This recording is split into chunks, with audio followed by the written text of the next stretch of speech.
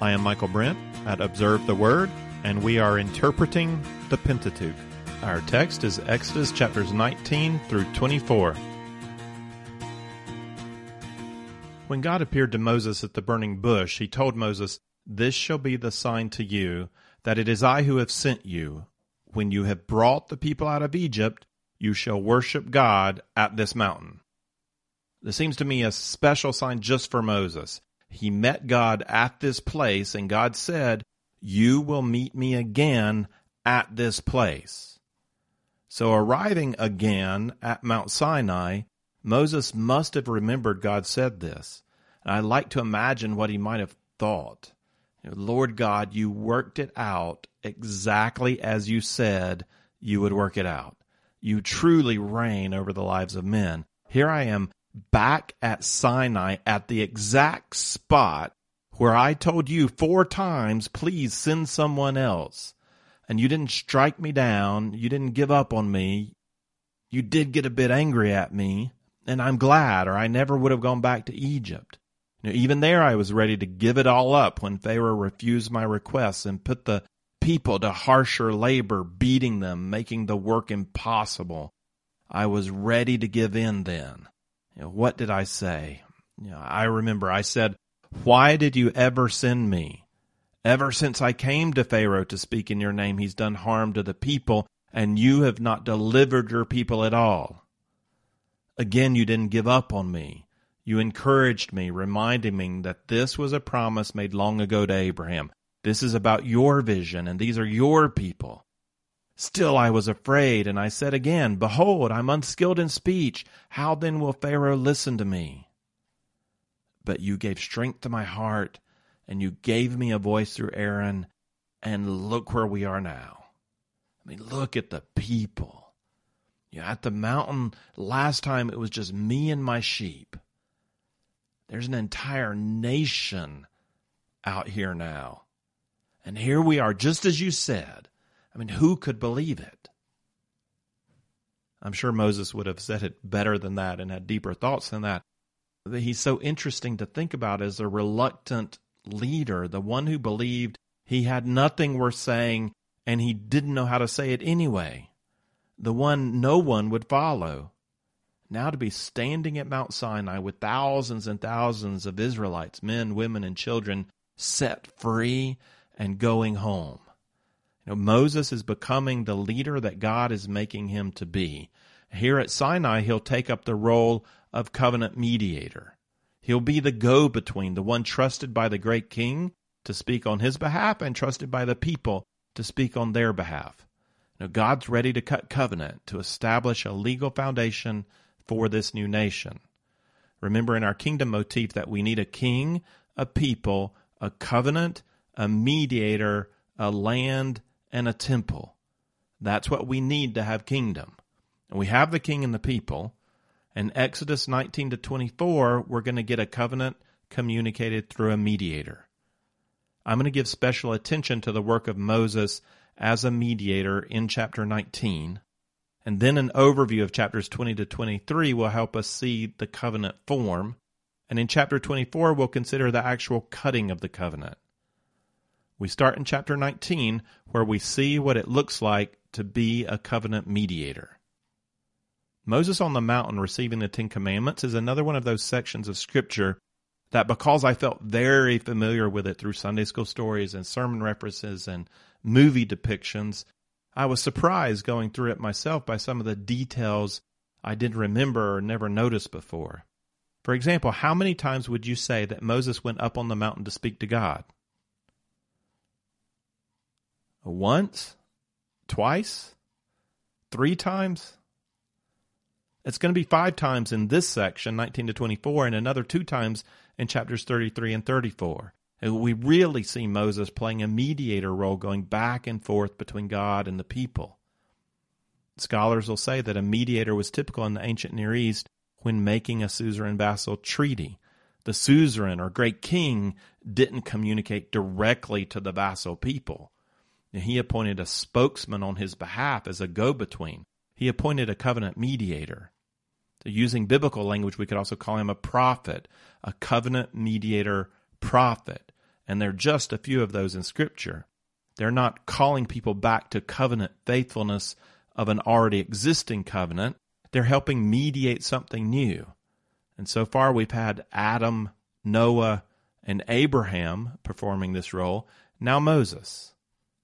Enacting the role of covenant mediator, Moses goes back and forth between God and the people 3 times in just chapter 19. So let's start with Exodus 19, 3 through 6. Moses went up to God, and the Lord called to him from the mountain, saying, Thus you shall say to the house of Jacob, and tell the sons of Israel, You yourselves have seen what I did to the Egyptians, and how I bore you on eagle's wings, and brought you to myself. Now then, if you will indeed obey my voice and keep my covenant, then you shall be my own possession among all the peoples, for all the earth is mine. And you shall be to me a kingdom of priests and a holy nation. These are the words that you shall speak to the sons of Israel. Moses received these words from God for the people. And this is the initial charge for Israel. Having experienced redemption from Egypt, as God says, I bore you on eagle's wings and brought you to myself, Israel is now invited into covenant relationship with a purpose. Exodus 19:6 is a key verse for Exodus. God is saying, this is my purpose. This is why I brought you out to be a nation. This is why I'm forming you. This is why I want to bring you into covenant relationship. This is your identity. This is your great commission.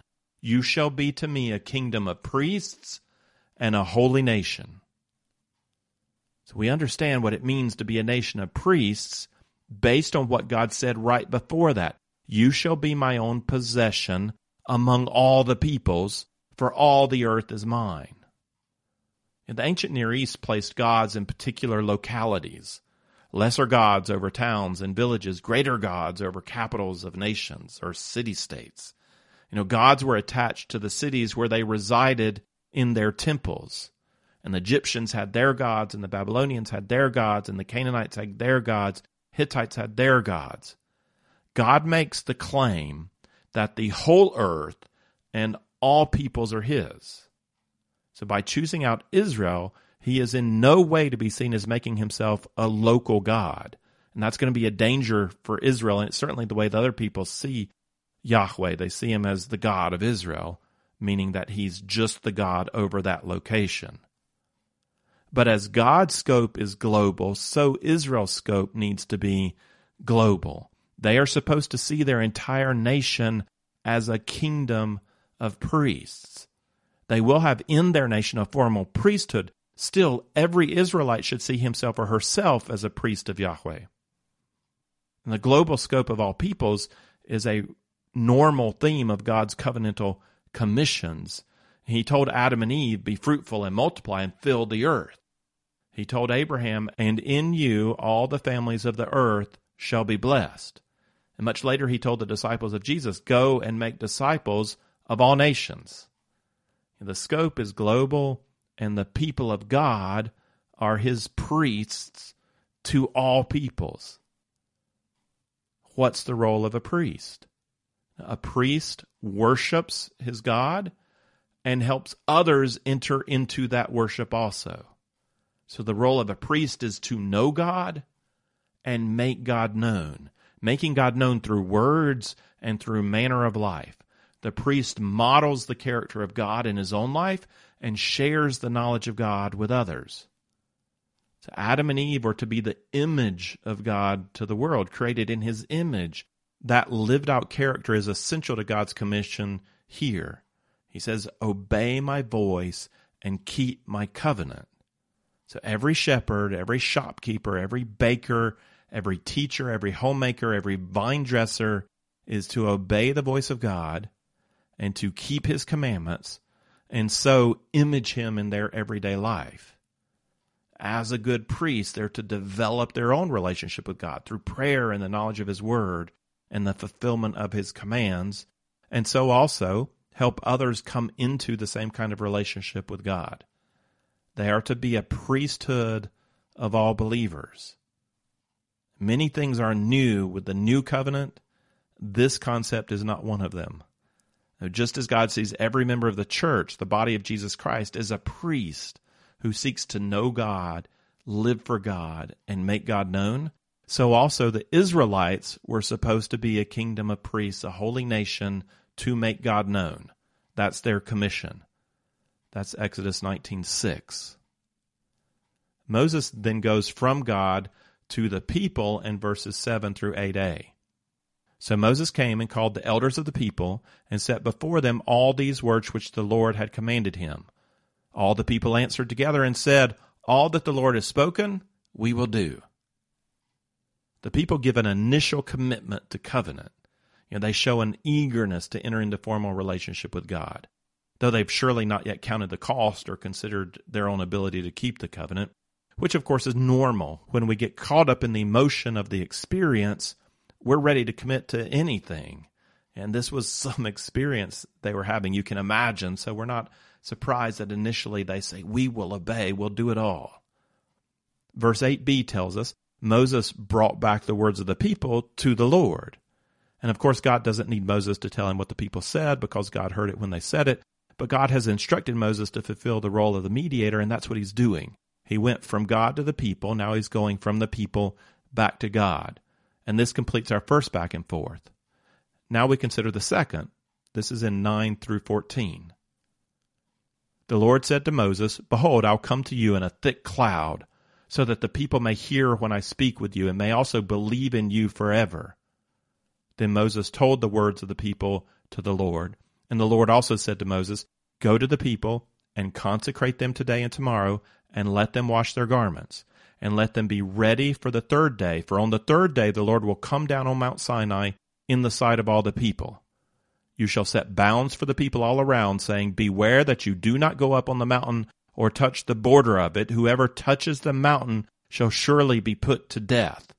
No hand shall touch him, but he shall surely be stoned or shot through, whether beast or man, he shall not live. And when the ram's horn sounds a long blast, they shall come up to the mountain." So Moses went down from the mountain to the people and consecrated the people, and they washed their garments. God intends to make a great impression on the people of Israel to confirm his word spoken through Moses. "I will come to you in a thick cloud so that the people may hear when I speak with you and may also believe in you forever." And here's another one of those details we might miss because we've heard this story retold so many times.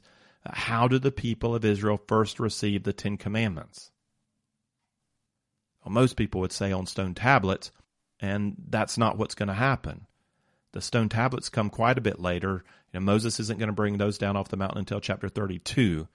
First, God is going to speak the Ten Commandments. As he says here, he will come in a thick cloud and speak the word of his commands to impress on the Israelites that these words are coming not from Moses, but from God. And this is a reality we all need to experience. We need to come to God and experience his word for ourselves. He uses teachers and prophets and preachers, and this is good. But there's something missing when we can't say for ourselves that I have read for myself. I have heard for myself. I see the word of the Lord, and I know it's from God. And God decided at this moment to impress this truth on the whole nation.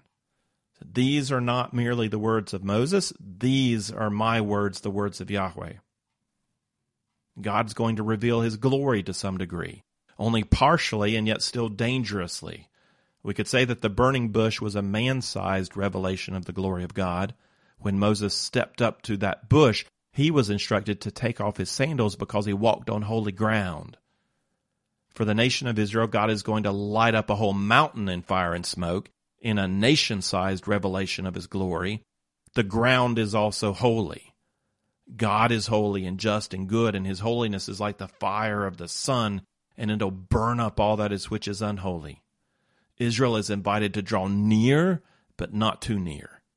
It's a very serious business to enter into relationship with the living God. The people are to consecrate themselves for 2 days, to wash and be clean and to abstain from sexual relationships. They're to ready their minds and bodies for the coming of the Lord on the third day. For on the third day, the Lord will come down on Mount Sinai in the sight of all the people. Of course, as a Christian, it's hard to skip past that phrase, on the third day, the Lord will come down, since we know that at a different time, on the third day, the Lord rose up. Yeah, I don't know if we're supposed to make that connection, but it's really hard not to. So Moses goes back down the mountain, and he tells the people to consecrate themselves and be ready for the third day, just like the Lord told him. And this is what happened next. This is 16 to 20. So it came about on the third day, when it was morning, that there was thunder and lightning flashes and a thick cloud on the mountain, and a very loud trumpet sound, so that all the people who were in the camp trembled. And Moses brought the people out of the camp to meet God, and they stood at the foot of the mountain. Now Mount Sinai was all in smoke, because the Lord descended upon it in fire, and its smoke ascended like the smoke of a furnace, and the whole mountain quaked violently. And when the sound of the trumpet grew louder and louder, Moses spoke, and God answered him with thunder. The Lord came down on Mount Sinai to the top of the mountain, and the Lord called Moses to the top of the mountain, and Moses went up. I felt tremors of an earthquake once that put cracks in our hotel wall. Very unnerving. Have you stood outside in a lightning storm, or seen the dark clouds of a tornado or a hurricane approaching? Have you watched the waves pound against the rocks and the trees bow down in the wind and the rain? How do you describe that feeling of raw, natural power? This is not natural. This is more than natural. This is supernatural. God Almighty lets forth an infinitesimal degree of his power onto Mount Sinai, so that the Israelites might experience the God of all creation, the Holy I Am. Ancient Near Eastern gods like Baal were identified with the thunder and lightning and dark clouds of the storm. This was an exceptional storm, the winds blowing so strongly over the crags of the mountain that it shrieked like trumpets. The very rock shook. And the great difference between God and the gods of the people is that those gods were thought to be the storm. The thunder and the lightning and the cloud was Baal. He was the phenomena. The God and the storm were one. Our God unleashes the storm. He is not the cloud. He is present in the midst of the cloud. And unlike the idols of the people, he speaks with words that can be understood. And one more time, God called Moses up to himself with words for the people. This is in 20 to 25. The Lord called Moses to the top of the mountain, and Moses went up.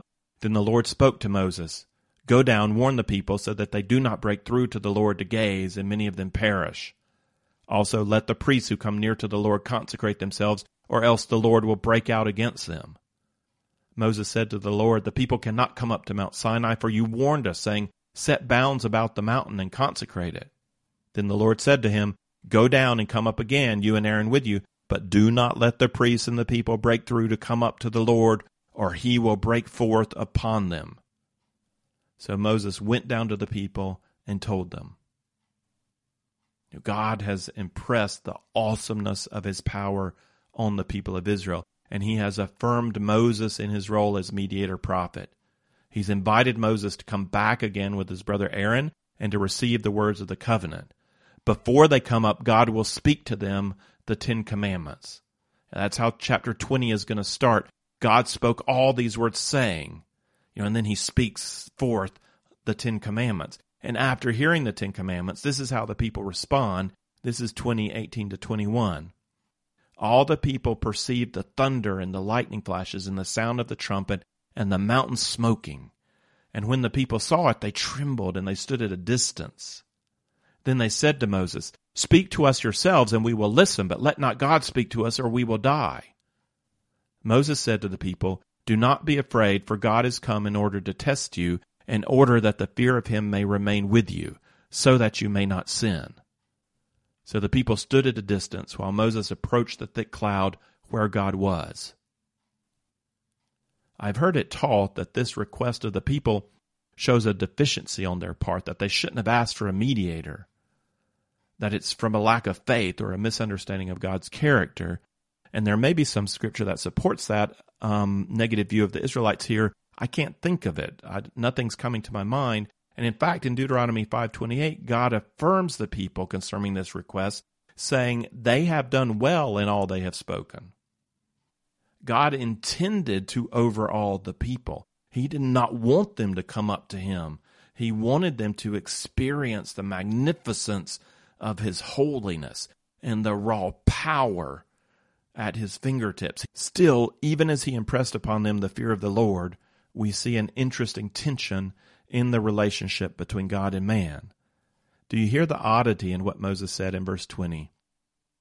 Do not be afraid, for God has come in order to test you, and in order that the fear of him may remain with you, so that you may not sin. So did you catch that? Why is that odd?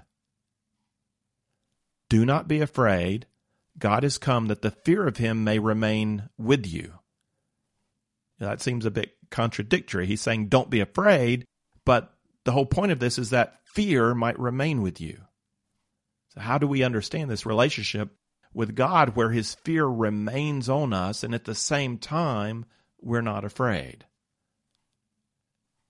This has to do with being drawn into real relationship with God, real relationship in which we are loved by God and love God back drives out fear. When that relationship is achieved, we're not going to have to be afraid. So how is that fear driven out? Somehow we know we're secure in relationship with God. Somehow we come to this knowledge that we are made acceptable. Somehow we know that if we run into his arms, he will not strike us down. So that's the removal of fear. And yet his holiness is as the sun consuming sin, and I'm sinful. Shouldn't I be expected to be burned up? And if I do not burn up, it's not because I become holy. I know I'm not. It's because God has found some way to remove the effects of my sin in relationship with him. He's dealt decisively with the unholiness in me without consuming me. So I can approach God. But if I approach God without a sense of awe and fear, then I don't really know God. By making himself knowable and approachable, he must mask his glory. But if he masks his glory, then there's something about him I don't know. If my father is a man of great influence and power, but I only know him as the guy who wears slippers and kicks a ball around with me and tells great bedtime stories, then do I know my father? Well, I know a side of him, and it might be a side of him that other people don't know. But I don't know him fully. To fully know him, I need to know of his power and his influence. To fully know God is to know the fear of the Lord and to also not be afraid. There's a scene from Tolkien's Lord of the Rings in both the movie and the book, either one. It's an interaction between Gandalf and Bilbo. Gandalf does not show his power among the hobbits. He's happy for them to see him as a common magician and inventor of fancy fireworks. It's probably the only way for him to enter into relationship with them, hobbits not being fond of mystery or adventure or change. So by cloaking his glory, Gandalf is able to enter a personal relationship with Bilbo, but in doing so, he must hide part of his true self. So early in the story, Gandalf just about succeeds in convincing Bilbo to give up, out of his own free will, the ring of power that has this hold on him, to give it up for his own good. But the ring distorts Gandalf's motives in Bilbo's heart. So Bilbo turns on Gandalf, questioning his motives. Kind of like when we question God's motives for us. Well, if you want my ring for yourself, say so, cried Bilbo, but you won't get it. I won't give my precious away, I tell you. His hand strayed to the hilt of his small sword. Gandalf's eyes flashed. It will be my turn to get angry soon, he said. If you say that again, I shall. Then you will see Gandalf the Grey uncloaked. And he took a step towards the hobbit, and he seemed to grow tall and menacing. His shadow filled the little room. And in that one instance, you're reminded that Gandalf is no mere man. He is a being of much greater power. I think we often forget with whom we speak when speaking to God. He has made himself so personal.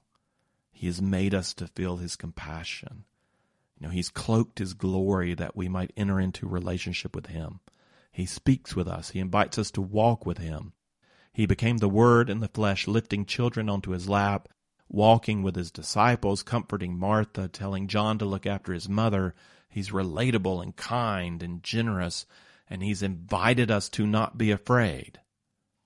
And so we presume on him and on his motives. We forget that the lamb is also the lion. We forget that this man who can lift a child on his lap with great gentleness and compassion created all things, John 1:3, and by the power of his word upholds all things, Hebrews 1:3. The disciples were shaken by this reality when he stood up in the boat and with one word stilled the wind and the waves. And that's nothing for him. By one word, he brings galaxies into being or takes them out again. If the fear of God doesn't remain on our hearts, then we've forgotten who God is.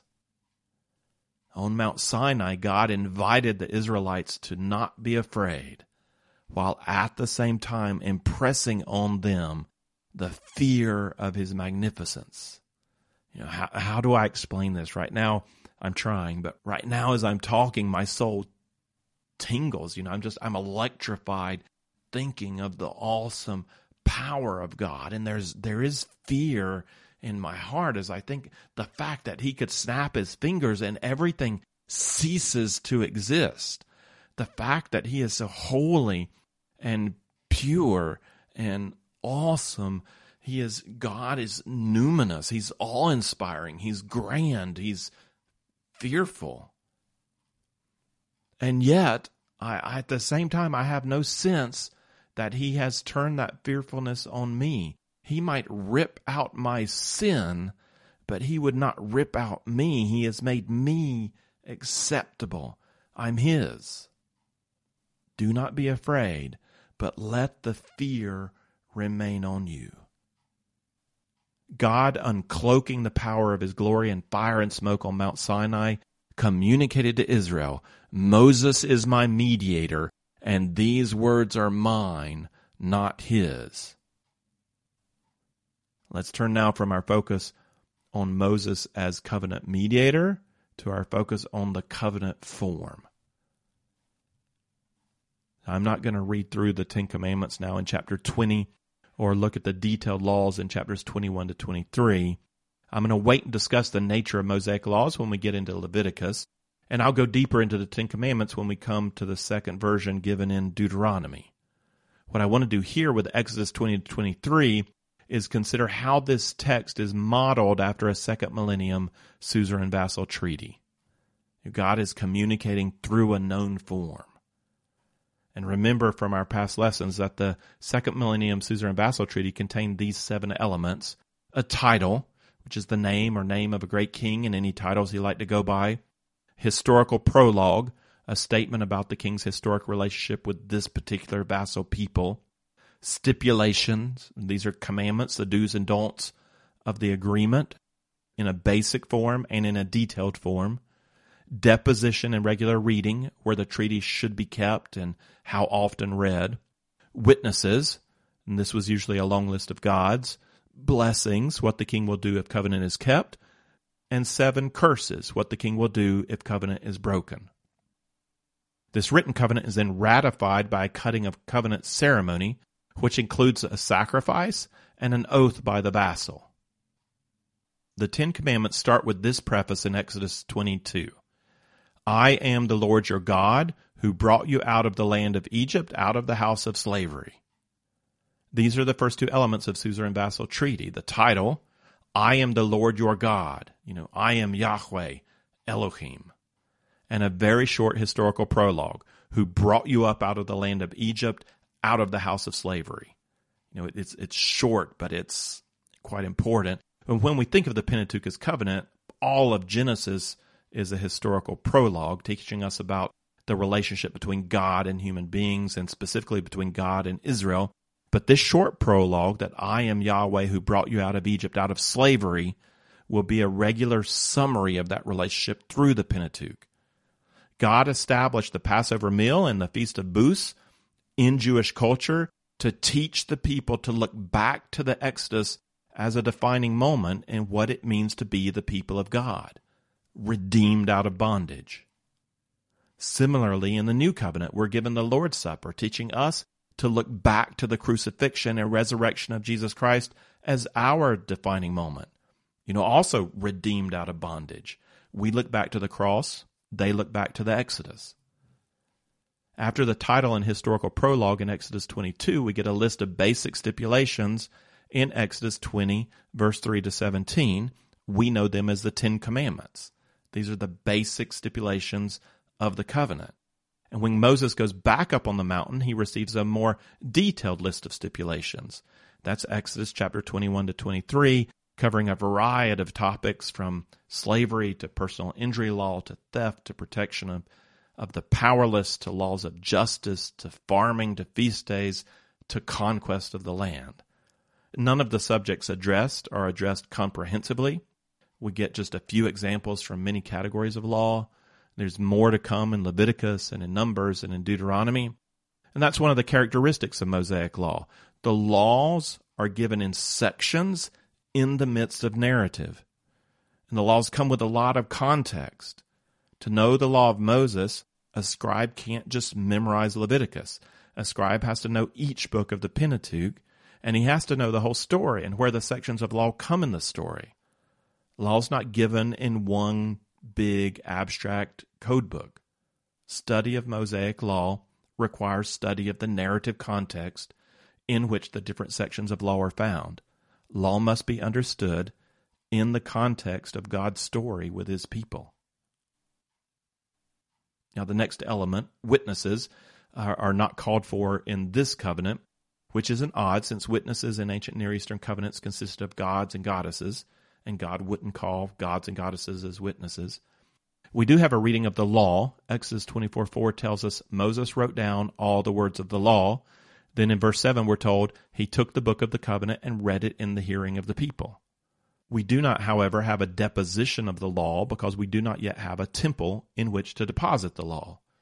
God does have that in mind and will instruct Moses in chapter 25 to make a special container called the Ark of the Covenant in which to deposit the covenant law.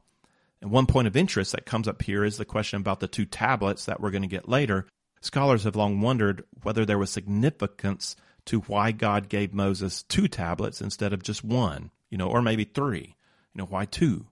And the most common thought is that one tablet contains the first half of the Ten Commandments that focus on loving God, and the other tablet contains the half that focuses on loving your neighbor.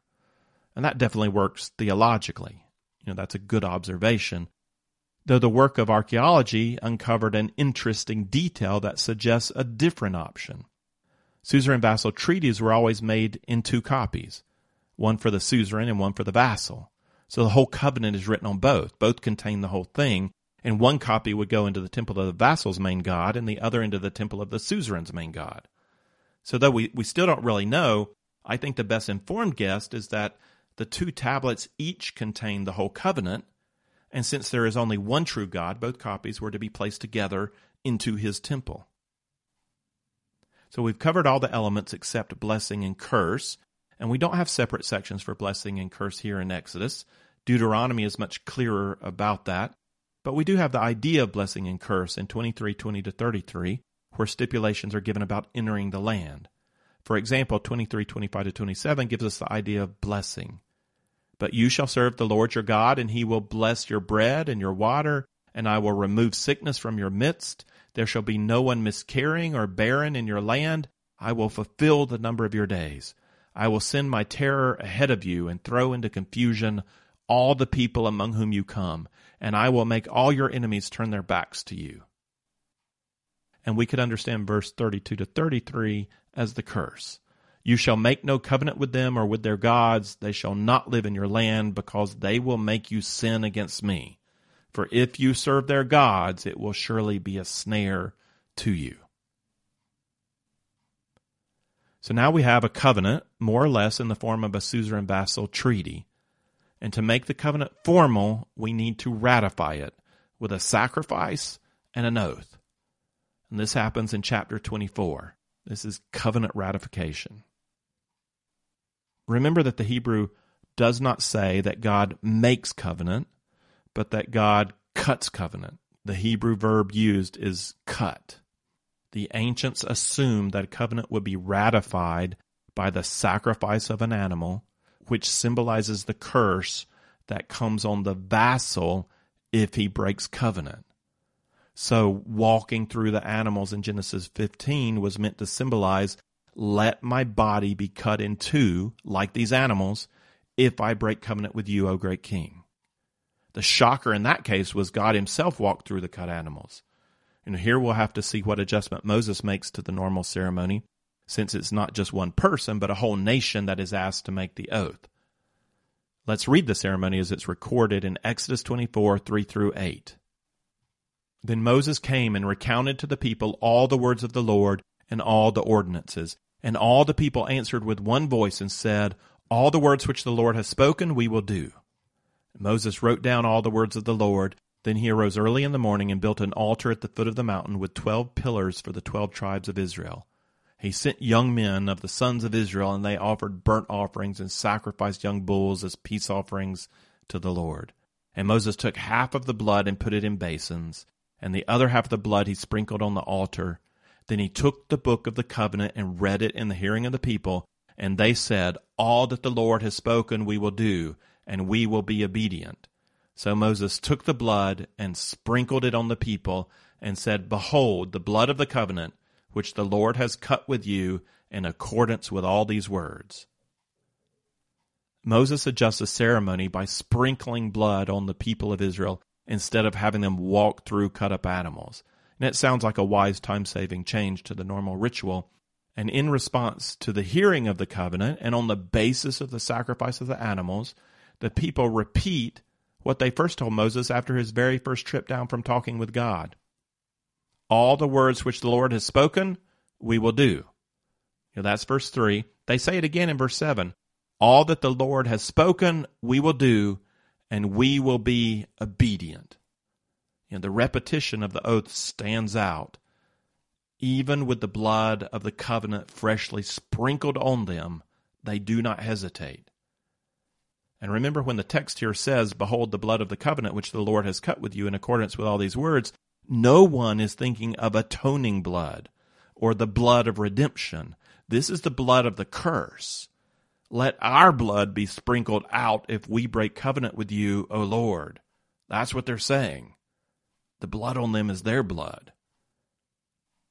And in the excitement of the moment, we're tempted to believe them. Maybe they believe themselves that they're going to do everything that God says. But in the next month, they're going to break this covenant in a spectacular way as a whole people. The law cannot be kept, no matter how willing the heart is. Human flesh is too weak. This is why the language blood of the covenant has taken on a new meaning for us. Through the rest of the Old Testament, this idea is developed. In Jesus Christ, it's been made clear that he must take the curse for us to ensure our acceptance in covenant with God. We can strive to be obedient, but only because the Lord does not require our success. He has found another way through the blood of the covenant. And this truth, it is already present in Moses, even if it's not the idea here in Exodus 24, God walking through the covenant in Genesis 15, taking the curse on himself, and the blood of the lamb already introduced in the yearly Passover, which turns away God's wrath. It's setting us up to understand the blood of the covenant is necessary to cover us so that we might be acceptable, because we're never going to live out the covenant no matter how enthusiastically we promise to do everything that God tells us to do. So in conclusion, Moses heads up on the mountain a fifth time in 24:9. Aaron and the elders go up with him. And incredibly, in 24:10-11, we're told they saw the God of Israel. And under his feet there appeared to be a pavement of sapphire, as clear as the sky itself. It reminds you of Ezekiel and Revelation. Yet he did not stretch out his hand against the nobles of the sons of Israel. And they saw God, and they ate, and they drank, and they entered into a fellowship meal with the Lord, or before the Lord. Moses goes up further with only his servant Joshua, and then Moses goes up even further alone by himself. And Moses had already written down all the words of the covenant, but God wants to give him stone tablets with the law inscribed, and God plans to come and dwell in the midst of his covenant people. And for that, we need a temple. So God is going to give Moses the pattern for a tabernacle, a mobile temple for a traveling people.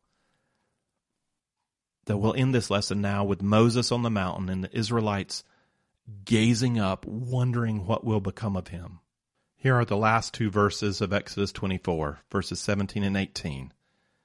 And to the eyes of the sons of Israel, the appearance of the glory of the Lord was like a consuming fire on the mountaintop. Moses entered the midst of the cloud as he went up to the mountain. And Moses was on the mountain 40 days and 40 nights. If you would like the text of this lesson with some reflection questions, or if you'd like to see overview charts that go along with our study of the Pentateuch, then check out the resource page at observetheword.com.